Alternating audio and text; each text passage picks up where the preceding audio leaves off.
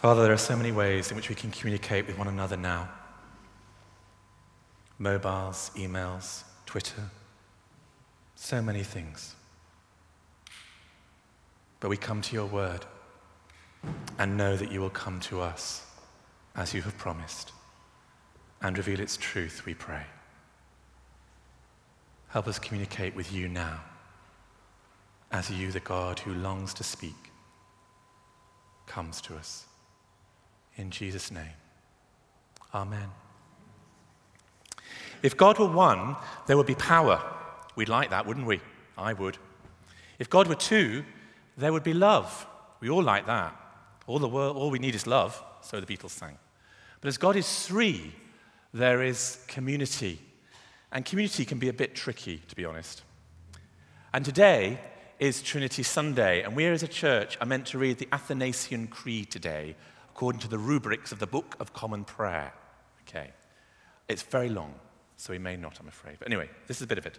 The Father, incomprehensible. The Son, incomprehensible. And the Holy Spirit, incomprehensible. That is what Trinity Sunday is all about. God is incomprehensible, far beyond our own understanding, greater by far than our own imagining. And we've made this journey, you see. We've made the journey, you would know this, of course, having made it, from Christmas, well, previously to the, Annunciation, to Christmas with the birth of Jesus, through his life where he touches all kinds of different people, interacts with them, heals them, raises them from the dead, all kinds of things are going on with Jesus. Then he dies. Then he raises again from the dead, and then he ascends into heaven. And we've been on this journey, and we may think by now, that's it. I've got God summed up. I know everything there is to know about God. And then, of course, we get Pentecost. And then that throws everything into disarray with the flames of tongues and fire and wind blowing through the church to set it on its way. And then comes Trinity Sunday. And it's here for a reason. And the reason is we are not meant to fully understand God. And perhaps in this life we never will. Why? Because with God there is always more to discover. A bit like Anne, really. I keep discovering new things of Anne in all kinds of ways. It just goes on and on and on. And it's like that with God. We cannot define God just down to what our human minds can hold, even though he took flesh. Because there will always be more. Isn't that exciting? Don't you feel excited now this Trinity Sunday? Look, Alice was excited after the regret of yesterday. But look, we should be excited. There's more to discover. There's more to discover of who God is. And Trinity Sunday is exactly where it's meant to be, to remind us on the journey that we've made that God is God. And he will continually surprise us into fresh understanding. There is always more. And Jesus said in John 16, the Spirit will lead you into all truth. And discovering God is a journey that we make day by day, week by week, month by month, year by year. Some have just started that journey. Some have been on that journey for a long time. But this Sunday and in the weeks to come, we're going to focus in the community of God on the Holy Spirit, who the Holy Spirit is and what he does. I don't want to do everything that Bob is going to do, but I just want to break into this beautiful passage, if you've got it in front of you, of John 14 of 1082. Who is the Holy Spirit? And on this Trinity Sunday, this is the one passage from Scripture that the doctrine of the Trinity is explored. In verse 2 of chapter 14, which we didn't have read, it says here that Jesus says, I'm going away. I'm out of here, everybody, soon. I'm going. Devastating news. Devastating news for disciples who don't probably think he's finished what he came to do. I mean, it's the whole context of what he's now speaking about in verses 16 onwards. For he then says in verse 16, but the Holy Spirit is coming. And in verses 21 to 23, my Father will love them, and we will come to them and make our home with them. Jesus is saying, we're going to come to you and we're going to make our home with you. We are going to do this. Jesus said, I'm going away, The Holy Spirit is coming, and therefore I'm coming. And Jesus is not saying, I'm not really going away, I'm coming to you in the form of the Holy Spirit. Nor, on the other hand, is he saying, I'm going away, and therefore I'm not coming, he's coming. He is so one with the Holy Spirit that when the Holy Spirit comes into your life, Jesus himself comes. We come and make our home. And yet it seems Jesus is not so identical to the Holy Spirit that he isn't also already away in heaven, for he has ascended. They saw it, or would do. Have we all got that? Do we all understand that? Ooh, look, Mary looks a bit puzzled there. The doctrine of the Trinity is really puzzling, isn't it? It's really incomprehensible in a way. In a sense, we're meant to be like that. It's meant to be a certain mystery about it. Because Jesus is saying there are not three gods, because they are too one to be three. And it's not one person in three forms either. As if at one moment the Father has the Father hat on, then he takes it off and puts the Son hat on, then he takes it off and puts the Holy Spirit hat on. It'd get very confusing, wouldn't it, for God? But it's not that one God in three forms. There is one God in three persons. And what's important to see today in this incomprehensible God, far beyond our understanding, is that the Holy Spirit is the personal, divine resident of each and every one of your hearts. The Holy Spirit is the divine resident of each of your hearts. Now that is amazing. How do we know this? How do we know that this is so personal? Jesus refers to the Holy Spirit not as it. Sometimes I hear people do that. It, the Holy Spirit. It's not an energy or a force, as it might infer. Jesus says he. The world cannot accept him, he says. And from that moment on, the Holy Spirit is very personal. In Ephesians 4, verse 30, apparently you can grieve the Holy Spirit. Hebrews 10, verse 29, you can outrage the Holy Spirit. And the Holy Spirit loves in Romans 15. So if he's grieved, if he's outraged, if he's able to love, this isn't some impersonal force that cannot feel feelings. He is a person. And yet he is not only a person, he is also God. And I will ask the Father, and he will send you another counselor. Jesus says he's one counselor, and the Holy Spirit is going to be another counselor. And in the Greek, it's confusing, this Greek word. It means just like the former, just like Jesus. And we have to understand what Jesus is saying because he's made some amazing claims about himself, if the Holy Spirit is going to be like Jesus. Because in John 8, Jesus said, before Abraham was, I am. He's virtually saying, I am God. He is the divine name. That's me. Jesus claims to forgive all sins, as if all these sins committed are against him. For he's the one who can forgive him. Only God can forgive sins. Jesus says he's going to judge the world. And in that sense, he's putting himself equal to God. And in these words of John 14, Jesus is saying, I'm sending you someone who is just like me. The Holy Spirit is a person, and the Holy Spirit is God, the divine resident in your heart. If your heart has opened itself to Christ, the Holy Spirit, Jesus promises, will come in. We will come in, and we will make our home in you. Therefore, as we think on the question, who is the Holy Spirit? We see that he is this divine person at the very center of your life. Do you have the awareness of the presence of the glory of the divine within you? Sometimes, as I said last week, I think, we have people come and stay with us. So you hoover and you clean and you make it all tidy. Now, if it's the Queen, I don't know what we do. Just beans on, I don't know, anyway, something, we just invite her in. But you'd have that feeling that something different was happening. Another presence was in your home. So you can't do the normal things you might do. You know, sometimes when we have guests, our behavior slightly changes, doesn't it? Just slightly sometimes. The Holy Spirit is a person who takes up residence in your home, within the walls of your life. Every part of your life, the divine dwells. We could just stop there. I mean, that to me is just amazing. Every part of your life, the divine dwells with you. And what does he do? What does he do when he's there? Jesus tells us he's a spirit of truth and he's a counselor. Just going to briefly look at truth because that's coming up again a little bit later.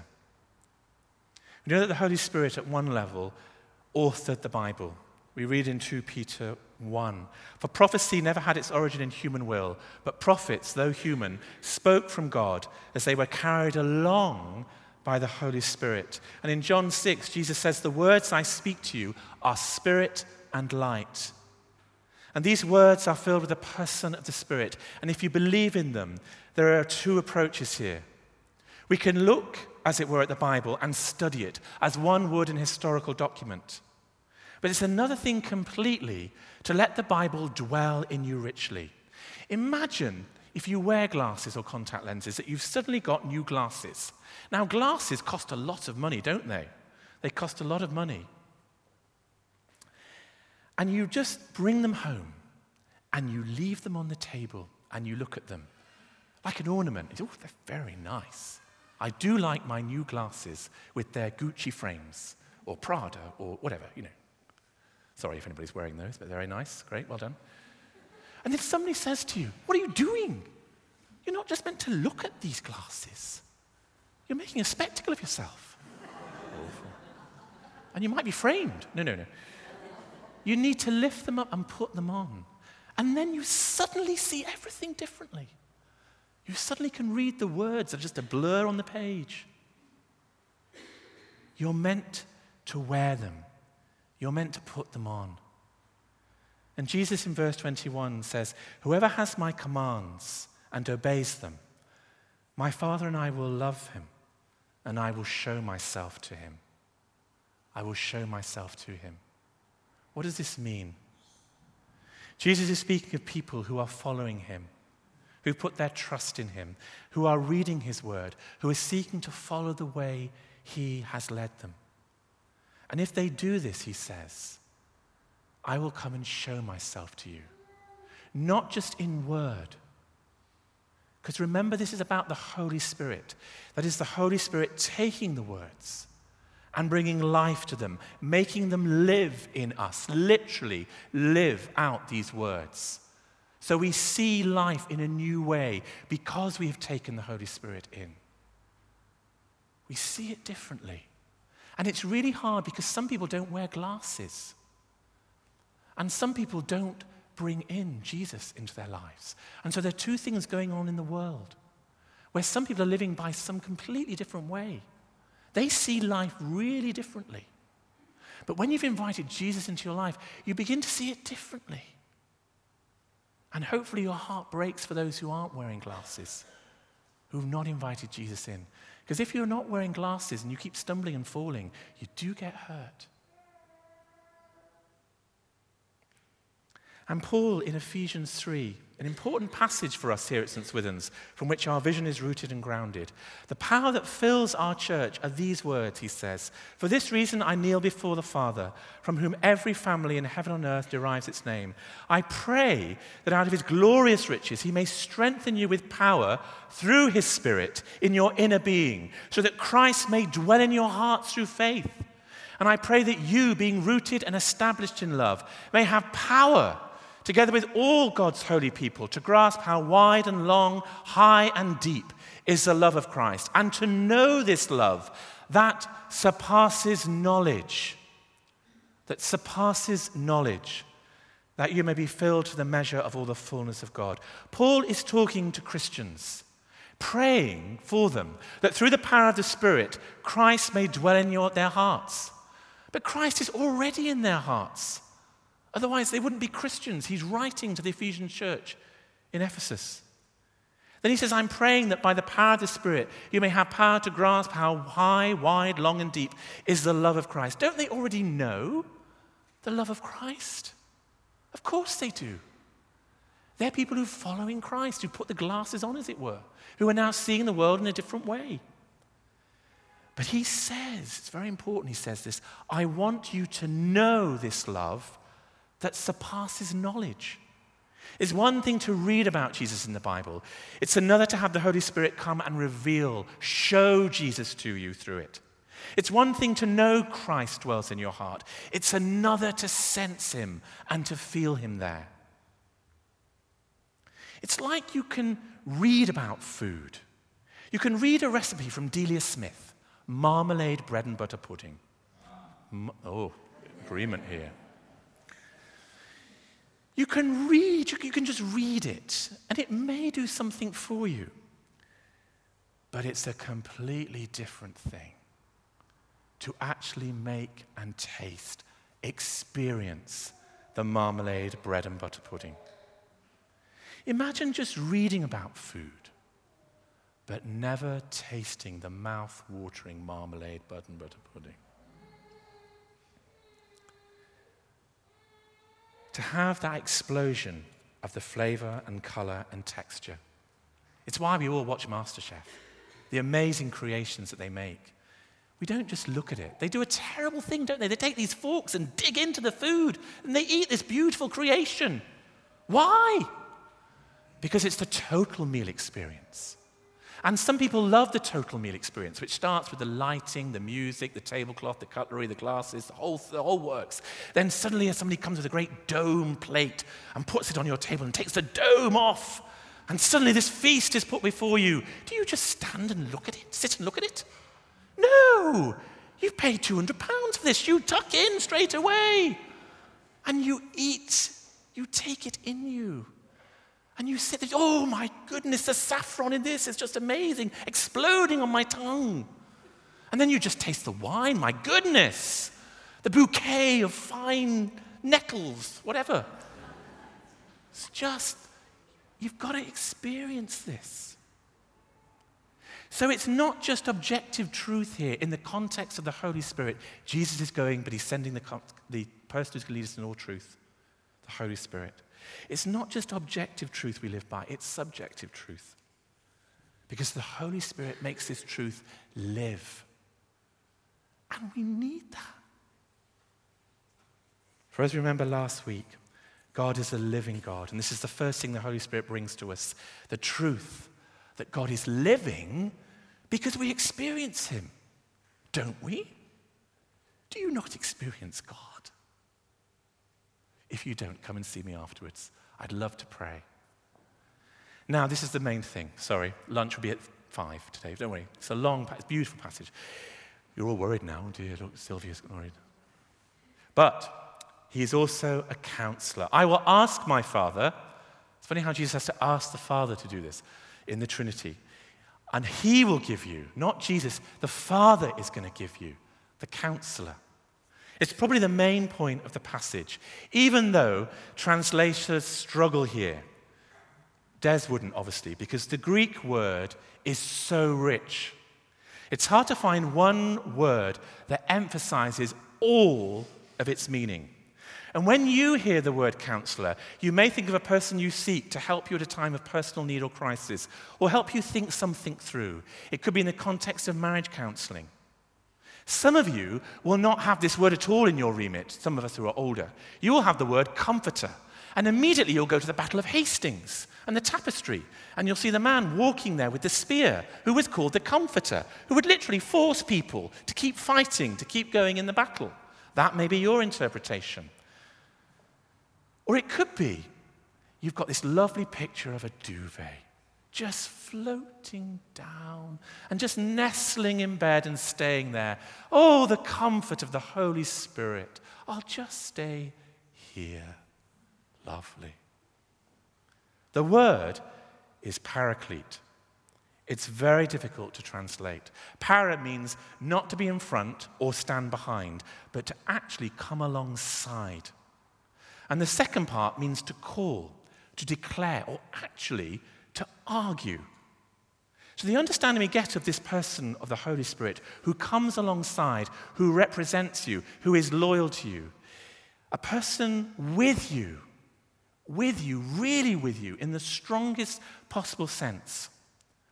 But on the other hand, it's a person who really argues, who makes a case, someone who defends you against your enemies. Why would Jesus use this word paraclete? Why would Jesus say the Holy Spirit is your legal advocate? The Holy Spirit's job, it seems, is to defend you from enemies here on earth. But also, the Holy Spirit is to defend you from things that come from within your own heart. Romans 8. The Spirit you received does not make you slaves so that you live in fear again. Rather, the Spirit you received brought about by your adoption to sonship, and by him we cry, Abba, Father. The Spirit himself testifies with our spirit that we are children of God. Our hearts, while we are on this earth, are filled, well, mine is, yours may not be, are filled with all kinds of fears and doubts. Why are we here? Who am I? What is this life all about? What is my identity? But the Holy Spirit argues with us, you see. The Holy Spirit wants to really go to work with you, almost to pound you, and say, you are his child. You are deeply loved. So although you may have all this fear of wondering what it's all about in your heart, the Holy Spirit who dwells in your heart comes in and says, but you're a child of God. Do you not know this? Do you not know that you are deeply loved? This is the role of the counselor, the paraclete, the one who comes alongside. And the Holy Spirit bears witness that we are children of God. And witness here in the Greek means star witness. Star witness in a court. The person who brings legal testimony in court. The one who comes and literally basically settles the whole argument. What a lawyer to have on your side. What an advocate. This isn't the good wife, whatever, Alicia. This isn't Alicia from The Good Wife, if people watch that. This is somebody far better. Or in Legally Blonde, if you've seen Legally Blonde, where she defends someone who's had a perm who's murdered her husband, her father. No, don't worry. No one's there. Not at all. Totally confused. Thankfully, we're doing the Word of God, not Legally Blonde, but don't worry. You must see the film. I was going to show a clip, but I won't. What this passage says, it's just very moving. This woman advocates for this person and releases her into freedom. It's just wonderful, with no experience, really. What this passage says is that your heart is filled with all kinds of doubts as to who you are, and the Holy Spirit comes in and testifies on your behalf, in your own heart, to say, you are a child of God. Do you not get this? There is no reason to doubt. You are his. But there are people walking around without spectacles on who do not know this, and so we get thrown into doubt. Or in Hebrews 12, the Father disciplines the one he loves. Hebrews 12 is all about suffering. And it's suffering that can fill our hearts with doubts. There are a number of people suffering at the moment. And when bad things have happened in the past, to us perhaps, they can live on. Those things that people have said against us, or things that have happened to us, they can be like graffiti that somebody's written on your heart that simply should not be there. People who have spoken falsely against you. Words that can really hurt. Actions that can truly damage. And they can be stored up for many, many years. The Holy Spirit, the Paraclete, the Counselor, the Comforter, comes and wants to wipe off this graffiti from your heart. Wipe it right away. How? By arguing clearly and passionately. You are not what the world makes you. You are a child of God. And this is the work of the Holy Spirit, to come to you when you are cast down by life. He comes, he counsels you, advocates truth to you, the truth of who you truly are. He has not abandoned you. Your Father is with you. 1 John 3. If your hearts condemn us, we know that God is greater than your own heart. And the difficulty is that our hearts do not really like the idea of grace. let alone being welcomed into a home of grace. The gospel, the truth that Jesus Christ has died for you, has saved you, is so hard to receive. We think we have to earn it, work our way into his salvation. And some of this is about all of us taking control of our lives. And that's what rises in our hearts, the fears, the doubts that buffet us, like that ship we saw, that little boat tossed in the waters on sea. When bad things happen to us, we cry out, he's abandoned me. He does not love me. I can't believe his grace for me. And the Holy Spirit comes rushing in and argues. He makes the case. He pours into us the gospel. He pours into our hearts the love of God, Romans 5. That's what the Holy Spirit, that's what the counselor does. He not only argues with the motivation of truth against all that would cause us harm, he loves us. He loves us as we face temptation. James 4, don't you know that friendship with the world means enmity against God? Or do you think Scripture says without reason that he jealously longs for the Spirit he has caused to dwell in us? Don't you know that the Spirit of God within you envies you? Again, it's a difficult word to translate.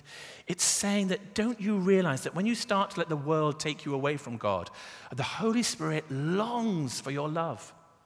God longs for your love. And the Holy Spirit is a person, remember, who sees us giving our hearts to money, to fame, to sex, to status, instead of giving our heart to God. And the Holy Spirit, seeing our heart tempting us away from God, knowing that this is going to destroy us, the Holy Spirit acts in the way a loving friend acts towards an addict. What do you do when someone you love, you see them destroying themselves through addiction? You take them aside and you say, I see what you are doing. Even if you can't, I'm not going to let you do it. So you have me to reckon with. I am going to confront you. I am going to get right in your face. I'm not going to let you do this to yourself. Why? Because I love you too much. Is that your understanding of the word counselor? It can become a real battleground when confronted with truth. But when the Holy Spirit comes into the battle, love and wisdom comes with him. He comes as a person. He comes as a friend. He comes as a legal advocate. I will not let you destroy yourself, he says. For I know that the good God has begun in you, and he will complete it. And I am here, the divine resident in your heart, to see that what God has begun, he's going to complete. And every day, I am with you. Even when we get tossed out the boat, I am still with you. A counselor will go.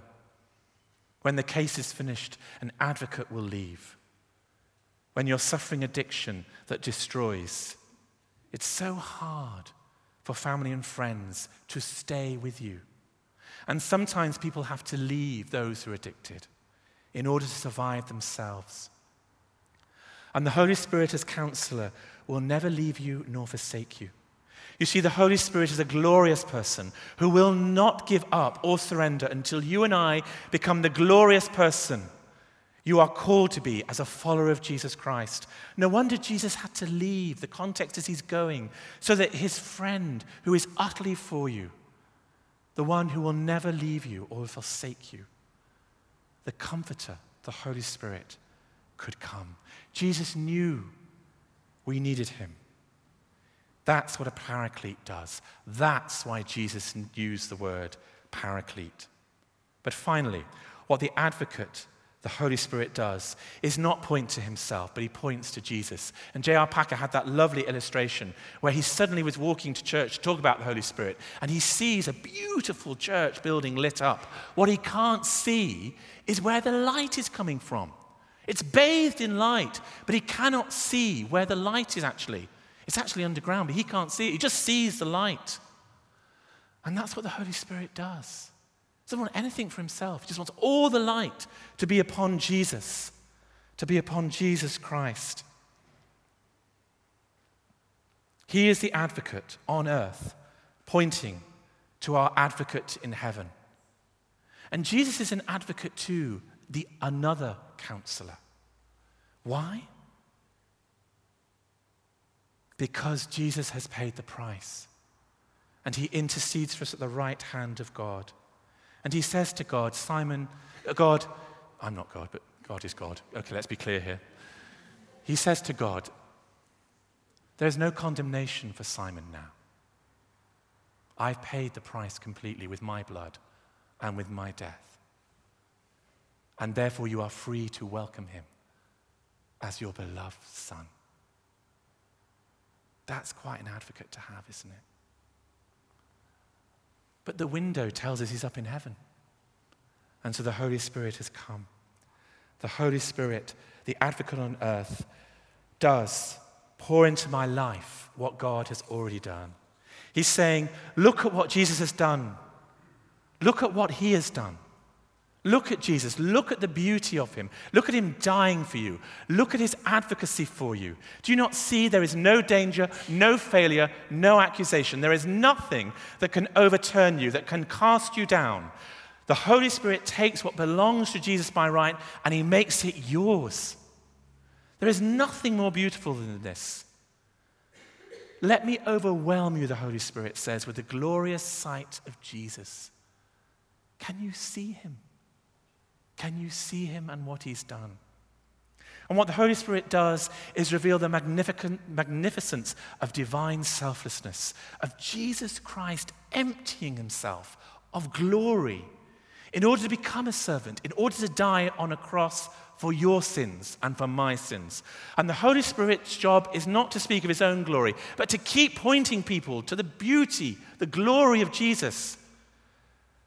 There must be something deep in the heart of God, in the Trinity, that is always towards the other. And the Trinity itself reveals this. If God were one, there would be power. If God is two, there's love. But if God is three, there is community. There is a selflessness in God. There is something in this incomprehensible God that says, my life for yours.